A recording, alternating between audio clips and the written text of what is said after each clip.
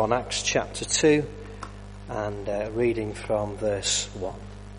In one place, suddenly a sound like the blowing of a violent wind came from heaven and filled the whole house where they were sitting. They saw what seemed to be tongues of fire that separated and came to rest on each of them. All of them were filled with the Holy Spirit and began to speak in other tongues as the Spirit enabled them. Now there were staying in Jerusalem God-fearing Jews from every nation under heaven.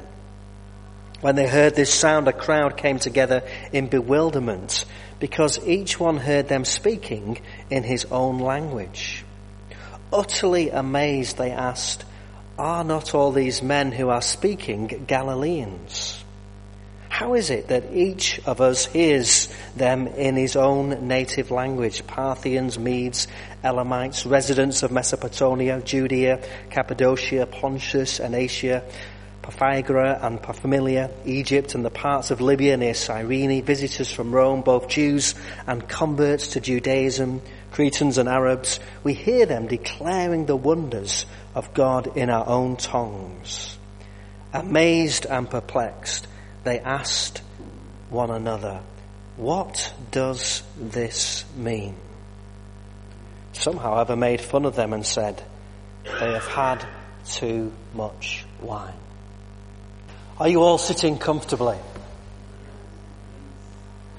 Then I will begin. And I begin by asking you to kind of go with me in this, because I would like you to do me a favour. I'd like you to move from the seat that you are sitting in to another seat, even if it's only shuffling down the row one seat. Would you go with me with this and just move to a different seat? If you want to, you could move to a completely different place in the church. There's a front row that's empty. There's loads of seats over there. Just move to a different seat. How does it feel?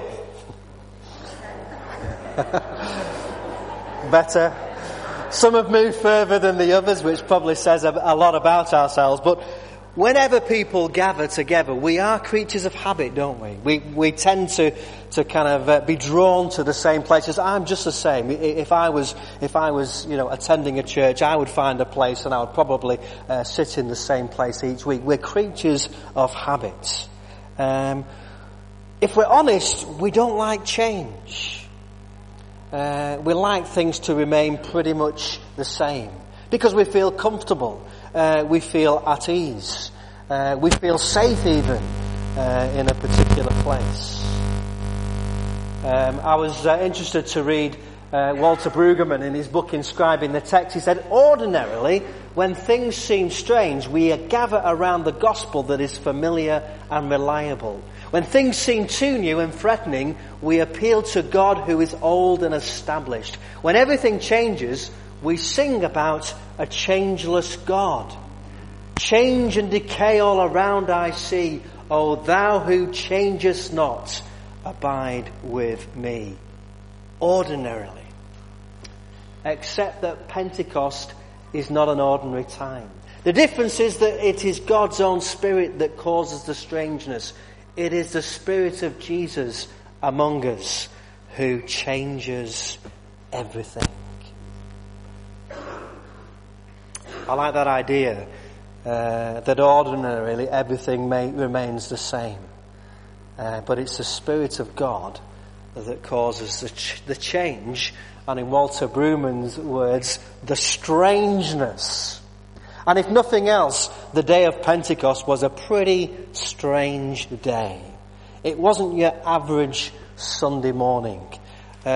Strange and peculiar and spectacular things happened to those first disciples on the day of Pentecost. And I'm describing it as Pentecost, the wind of change. The wind of change that blew into that room where the disciples were gathered. And so we're thinking about the wind of change, and the first thing that I want to say is that the wind of change is speeding in. The wind of change is speeding in. It's true in the world that we live in. It's pretty hard to keep up with the change that's happening all around us, isn't it? For those of you that are computer geeks, you will know that as soon as you've got a computer or a program or whatever, almost before you've installed it in your computer, it's out of date and something new has come along. Phones, who can remember those huge brick-like things that we used to kind of carry around and hold to our ear when we look ridiculous. And now, of course, we've got these smartphones, these little phones, which are actually getting bigger. Have you noticed that? The phones are getting bigger again. And you just can't keep up. And so change happens very fast all around us. And on the day of Pentecost, the change happened very quickly. The Spirit was speeding in. Suddenly a sound like the blowing of a violent wind came from heaven and filled the whole house there where they were sitting. Suddenly. Very quickly, very, very suddenly. Although Jesus had told the disciples to wait for the Spirit coming, the disciples had no idea what that meant. They were being obedient, they were waiting as Jesus had told them to wait in Jerusalem, but if they were honest, they didn't really know what they were waiting for.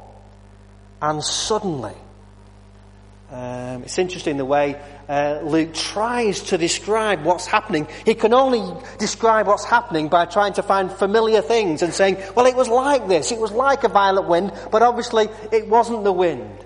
When he talks about the tongues of fire, he says it is that they saw what seemed to be tongues of fire, but obviously it wasn't fire, otherwise the people would have been burnt. You saw how carefully Ben was with the fire this morning to make sure that nobody was anywhere near it. On the day of Pentecost, the fire actually seemed to appear on top of the disciples' head, but obviously it wasn't fire because nobody got burnt. So Luke is trying to describe what's happening, but struggling to describe what's happening, and so he tries to use things that are familiar to describe the strangeness of God's Holy Spirit speeding in quickly, changing everything in an instant. Really what we like is, if change is going to happen, we prefer it to be gradual, don't we? Let's have some warning about the change. Let's have, if we're changing things, one of the rules that I was taught at Bible college, about church meeting, if you're going to make some drastic change, announce it in one meeting that we're going to be talking about it. Allow people to discuss it. Allow a few meetings to be happened before you actually initiate the change, so people get used to the idea that things are changing. When the Holy Spirit came, on the day of Pentecost, it came very suddenly and in many ways very unexpectedly, and everything changed. The disciples were changed in an instance. As Ben has already mentioned, the disciples were pretty frightened about everything that had happened. The person, their leader, the person they'd been following for 3 years, had been crucified, had died, had risen again. Whilst this was very exciting, it was also very scary. They were suddenly left on their own. Jesus had left them. We were looking at that passage at the beginning of Acts where Jesus ascends into heaven for the final time and said his final farewell. He was going and leaving them to it, and he said, wait. And so it was a very frightening group of disciples that huddled together in this room, waiting for what they knew not. And there's a sense in which we can identify with that. Because the world that we live in is changing. The church that we attend is changing. And for many people that is a frightening experience, because we don't know what the future holds. We don't know what the future will look like. And there's a sense in which we can identify with the disciples' wonder and fear about what might be going to happen. The disciples were changed. Rob Bell, writing about this in his book, Jesus Wants to Save Christians Too, says, when the first century Jews living in Jerusalem celebrated Pentecost, they gathered together to read the account of Sinai from the book of Exodus and then reflect on the history of their people. Rob Bell is pointing out that, Pentecost was already a Jewish festival, a celebration. in a sense, it was nothing to do with the Holy Spirit up until this point. It was to do about reading the law and gathering the harvests and celebrating a Feast of Weeks. And he goes on to say, this is like Sinai all over again, only this time God isn't taking up residence in a tabernacle or a mountain or a set of words. God is dwelling in people. In Sinai, the mountain smoked and trembled and God's presence was there, and he gave Moses the law, and Moses brought down the book of the law and read it to the people of Israel. And that was pretty terrifying, but there was something kind of solid. It was happening here. It was happening outside of their experience. On the day of Pentecost, God in his Holy Spirit comes and fills his people with his Holy Spirit and dwells within them. Everything changes. So the wind of change is speeding in. It's speeding in. And it's interesting that some of the people who were passing by reached the conclusion that what they see, the only explanation that they can come up with, is these people must be drunk. They must have had too much wine. I like the story of the three prospectors who found a rich vein of gold in California during the days of the gold rush, and they realized what a great discovery they had, and they decided, we've got a really good thing here going as long as no one else finds out about it. So they took a vow of secrecy. They then headed for the town to file their claims and get the equipment necessary to mine their gold. True to their vows, they didn't say a word to anybody. They filed their claim, bought the equipment, and headed back to their mine. But when they did, a crowd of people followed them. And the reason was because the expression on their faces had given them away. Their faces were aglow in anticipation of the wealth that would soon be theirs. People knew they must have found something very special, so a crowd followed them out of town. Their expressions gave them away. On the day of Pentecost, the people asked, what does this mean? And some people thought that the disciples must be drunk because they were so exuberant, perhaps so joyful, so outgoing. Something had changed in this group of people. Something had happened. The wind of change is speeding in. Secondly, I want to say that the wind of change is about speaking out. The wind of change is about speaking out. When the Holy Spirit comes, he changes us. He fills us with God's Spirit. And we read, didn't we, that when that happened, all of them were filled with the Holy Spirit and began to speak in other tongues as the Spirit enabled them. Something happened to them. Something miraculously happened in which they were enabled to be able to speak in a different language. And when they spoke in a different language, people that were gathered around heard them speak. Now, there's two things that is incredible here. First of all, the fact that these people were speaking out when we'd already said that they were quite a fearful group, fearful knowing what had happened to Jesus, that the same thing could happen to them. And suddenly, they're no longer afraid. They're speaking out, and they're speaking out in strange tongues that other people are able to understand. But notice it's as the Spirit enabled them. And this happened to all of them. It didn't happen to a small group of them. It happened to everybody.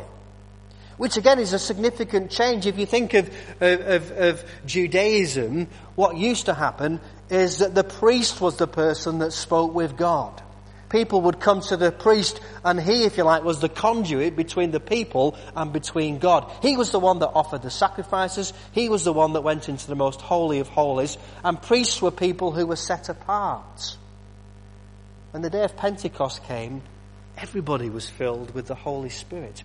Not just the special religious people, but everybody. The group of disciples were all filled. They were all enabled to speak in these strange tongues. Things were changing. Things were changing fastly things were changing drastically. All of them were enabled to speak in other tongues. I don't know whether you ever feel like you're running on empty. Whether you ever feel that you've lost the energy. Maybe it's because so often what we try to do in our own strength. It's almost like our kind of safety net, isn't it? We try to do things very often in the strength that we have, with the gifts that we have. On the day of Pentecost, the disciples were doing something that they wouldn't have ordinarily been able to do. There's that word again, ordinarily. There was nothing ordinary about the day of Pentecost. And there would be nothing ordinary about the disciples' lives from this day forward. Their lives were completely changed. And this is what happens. If you've lost your zing, if you feel like you're running on empty, then maybe you need to be filled once again with the Holy Spirit. Peter will go on to say that this is what Joel prophesied in the last days. I will pour out my Spirit. And again, it's on all people.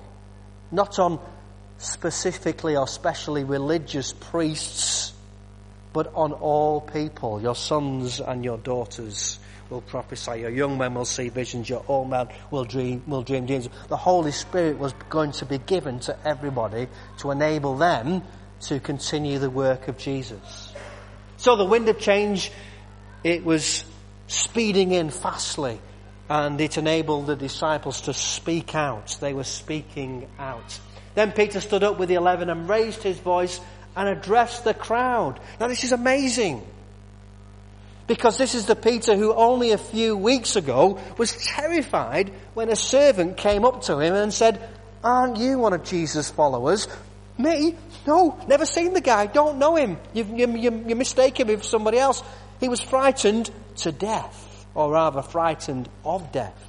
And suddenly this same person, it's the same person, filled with the Holy Spirit, now stands up in full view of everybody and begins to preach. He addresses the crowd and says, "Let me tell you what's happening.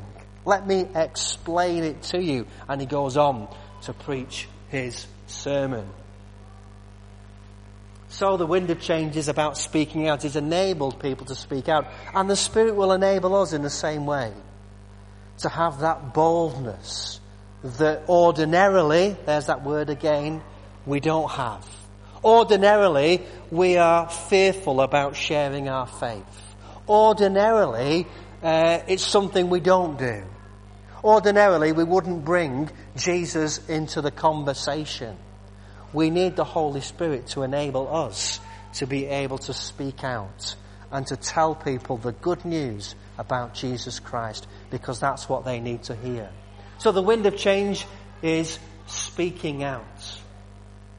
Of course, sometimes people get a little bit confused, and we're going to be looking, as we mentioned earlier, about the gifts of the Spirit in Cafe Church tonight. I wonder if the gifts of tongues is anything way related to the gift of the gab. Well, in some way it is, isn't it?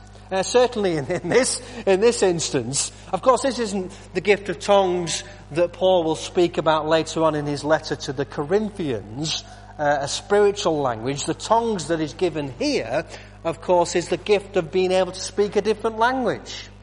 You know, it's like if God suddenly enabled me to speak Chinese because there happened to be a Chinese person here, or enabled me to speak Russian because there was a Russian people here. It is that sort of gift rather than the spiritual language that some of us have the gift of being able to use. So the wind of change is speaking out. The disciples were now going to be God's spokespeople. They were going to take on the baton. They were going to be the people that, as Jesus had done in his life on earth, were going to declare with boldness the good news about Jesus. And then thirdly, the wind of change is spreading all about. We've had in, out, and now it's all about. We could stand up now and sing a little song, couldn't we, and do the okey cokey and shake it all about. But I guess from your faces you don't really want to do that. You've already gone with me moving chairs. Thank you on that. I'm not going to make you sing the hokey cokey. But that's what happened, isn't it? It came speeding in, people were speaking out, and then it suddenly started to spread all about. Because everybody, they weren't doing the hokey-cokey, but they were doing what God enabled them to do.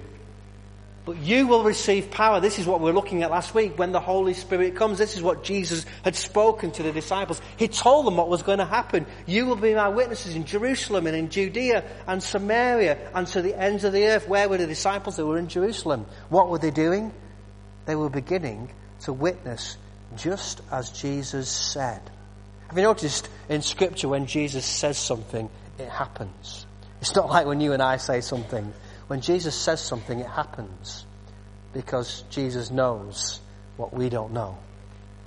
And what do we read in Acts verse 5 of chapter 2? Now they were staying in Jerusalem, God-fearing Jews from every nation. Obviously Luke's, when he's talking about every nation, doesn't mean every nation under the sun. I don't suppose there were any English people there on that day, or Scottish people, or Welsh people, or Irish people. But he's using a general term to say there were lots of people here from different parts of the world who spoke different languages. And there's a sense in what we see is the mission of God starts to spread out. Jesus had come to the lost tribe of Israel. The disciples were going to go a lot further than that. They were going to reach out into all the world. And of course we are part of that reaching out into all the world. The wind of change is spreading all about. This Holy Spirit that had gone into the disciples was going to be so powerful that if it happened in Jerusalem, it wasn't going to be able to be contained to Jerusalem. It was so big and so powerful and so dramatic that what was happening was going to affect the rest of their civilization. Starting in Jerusalem, going to Judea, but it was going to reach the ends of the earth. The power and the gift of the Holy Spirit. It wasn't just the disciples, of course, who were changed. It wasn't just the disciples who were changed. The change began with them, but as it spread out, as Peter began to preach, something very interesting happened. Those who accepted his message were baptized, and about 3,000 were added to their number that day. Yes, read it. You've read it before, but let's be amazed about that. 3,000 people were added to their number that day. You're not that amazed, are you? You've heard it before, you know it. We know, we've seen it, it happened, okay, so what? Let's be amazed at what God did on that day, and let's be amazed at what God still wants to do this day. When the message was preached that day, 3,000 people decided that they were going to commit themselves to this God and this Jesus that Peter was proclaiming. Do you remember when the disciples were following Jesus around and they tried to do a little bit of ministry? How often did they came back and say, nothing happened? And Jesus kind of gently spoke with them and said, well, go out and do this or do that. And he tried them. He'd been training them for 3 years for this very moment. But they weren't going to be able to do it on their own. They weren't going to be able to do it on their own strength. They needed the gift of the Holy Spirit working within them to empower them to do what on their own they couldn't do. On his own, Peter could have spoke all day and nothing would have happened except for the power of the Holy Spirit working in Peter, but also working in those 3,000 people. We can try as hard as we like to bring people to Jesus. We can talk to them, we can argue with them, we can speak with them, but only the Holy Spirit working in somebody's life can make that decision for them. We can't do it in our own strength. We have to work in partnership with God's Holy Spirit. And that's great, and isn't it a relief to know it's not all down to us? That we just need to be faithful to what God is asking us to do. It's not up to us to win people for Jesus. We're part of the process. But it's God's Holy Spirit who will convict people, who will work in people's life. We can pray, we can preach, we can teach, we can disciple, but only the Holy Spirit will make that life-changing difference in somebody's life. The wind of change is spreading all about. And this was the pattern, wasn't it? This was going to be the pattern for the disciples from this day forward. Nothing was going to be the same. Nothing was going to be the same. Looking through Acts, and I could have picked a lot more verses. Acts 4, the number of men grew to about 5,000. Hang on a second, it was 3,000. A couple of chapters later, suddenly it's 5,000. More and more men and women believed the Lord and were added to their number. Can you see this? They just can't stop it. They had no control over it. This thing was getting out of control. The Holy Spirit was working and convicting people's lives, and people were being changed. Acts 6, the word of God spread. The number of disciples increased rapidly. You can imagine, can't you, them having a bit of a church meeting and saying, hey, we can't control this thing. And maybe somebody said, we don't need to. So often in church there were kind of things that happen that we want to try and control things. We want to be in charge, don't we? And sometimes we just need to allow God's Spirit to work. We need to give God the freedom to work within us. Very often the blockage is us because we want to keep in control. We want things to keep, where we can still control things. Ordinarily, that's what happens. But there was nothing ordinary about the day of Pentecost. So, the wind of change is spreading all about. It came speeding in. The disciples were just faithful. They waited. And suddenly, the Holy Spirit fell upon them. And nothing was going to be the same again. It involved them speaking out. Suddenly, they were unable to speak out. And once they spoke about what had happened to them and about this Jesus that had changed their lives, they couldn't stop it spreading all about. From this moment forward, the day of Pentecost, nothing was ever going to be the same again. Jesus is in the business, and the Holy Spirit is in the business of changing people's lives. The question to ask ourselves is, first of all, has our life been changed? Has the Holy Spirit come into my life and caused that dramatic change? And then to remind ourselves that that's what we are in the business of, changing people's lives through the power of the Holy Spirit. Because when that happens, your life will never be the same again. Amen. Let's pray together. Spirit of God, you are the breath of creation, the wind of change that blows through our lives, opening us up to new dreams and new hopes, new life in Christ Jesus. Forgive us our closed minds, which barricade themselves against new ideas, preferring the past to what you might want to do through us tomorrow. Forgive us our closed eyes, which fail to see the needs of your world, blind to opportunities of service and love.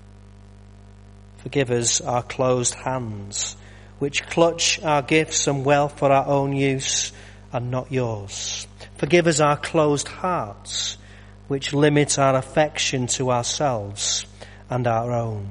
Spirit of new life, forgive us and break down the prison walls of our selfishness, that we might be open to your love and open for the service of your world.